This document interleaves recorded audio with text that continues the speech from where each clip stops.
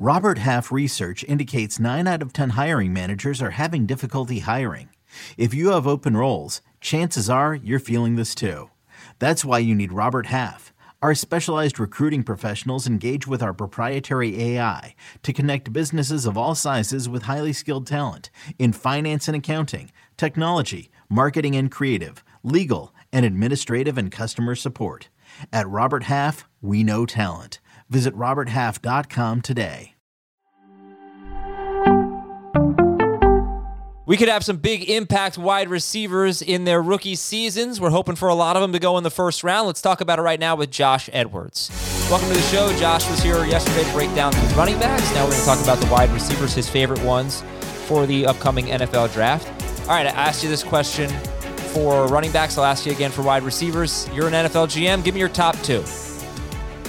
My top two would be Ohio State's Garrett Wilson and Alabama's Jameson Williams, who is formerly of Ohio State. They were teammates in Columbus. Those would be my top two wide receivers because of their ability to make plays after the catch. And how do they compare with, not Ja'Marr Chase? I know there's no Ja'Marr Chase. How do they compare with, let's say, Jalen Waddle and Devontae Smith, who were the next two last year?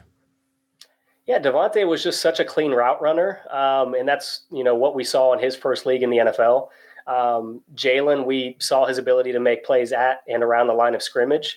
I think that's kind of more of the pond that you're fishing in with these type of wide receivers in this year's class. I don't think we have the Ja'Marr Chase where, they're a great combination of size and physicality and speed.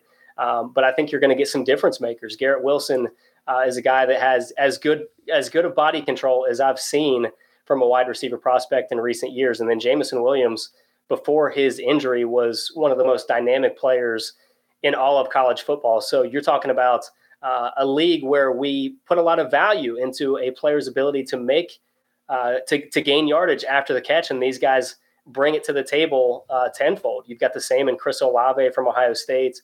Treylon Burks from Arkansas is a guy that lined up in the slot. He lined up out wide. He was in the backfield. I mean, he was all over the formation, and I think that's kind of what you're hoping for at the next level, is a guy that can be lined up anywhere and is a mismatch in every facet. How many go in the first round?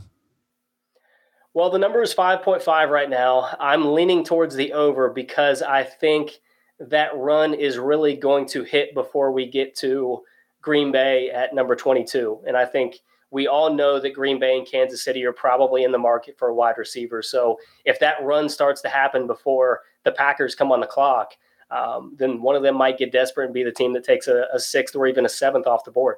So how much separation is there from Garrett Wilson and Jameson Williams to, let's say, Drake London out of USC, who I think a lot of people really like, some as their number one wide receiver? What's the difference between those top two guys and Drake London? Well, they're all top 32 players for me. Drake London is, I think, actually sixth on my board right now, but the gap is not that significant. It's a matter of what you're looking for at the position. Drake London, 6'4", just an entirely different body type, a guy that has a basketball background and can use that basketball background in his frame to create separation at the catch point. He boxes out as if he were a power forward. He skies and gets the rebound as if he's that same power forward. So you see those aspects translate to the football field. So it's just a matter of taste. I mean, what you're looking for in the position. I think teams that, utilize a wide zone blocking scheme like San Francisco or Green Bay or the Jets or the Browns, those type of teams may be looking for more of a jumbo slot receiver that is going to be able to block a little bit in space in addition to what they give you down the field. All right, so you've got Wilson and Williams 1, 2. You said you have London 6. So who's 3, 4, 5 for you? Yeah, so that next group would be Treylon Burks from Arkansas, Ohio State's Chris Olave. I've got George Pickens from Georgia in there because I just love his upside. What we had seen prior to his injury in 2020. I mean, he is just a guy that can make plays down the field vertically. Those guys come in a little bit ahead of London for me. And honestly, it may not even be London's fault. I mean, you kind of got to look at the quarterback situation at USC as well. I mean, he wasn't done a ton of favors.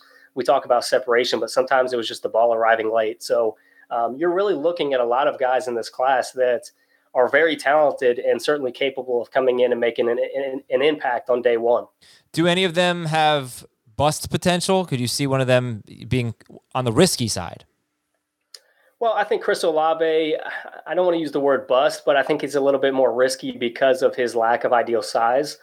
Historically speaking, we just don't see wide receivers of that build have a lot of success in the NFL.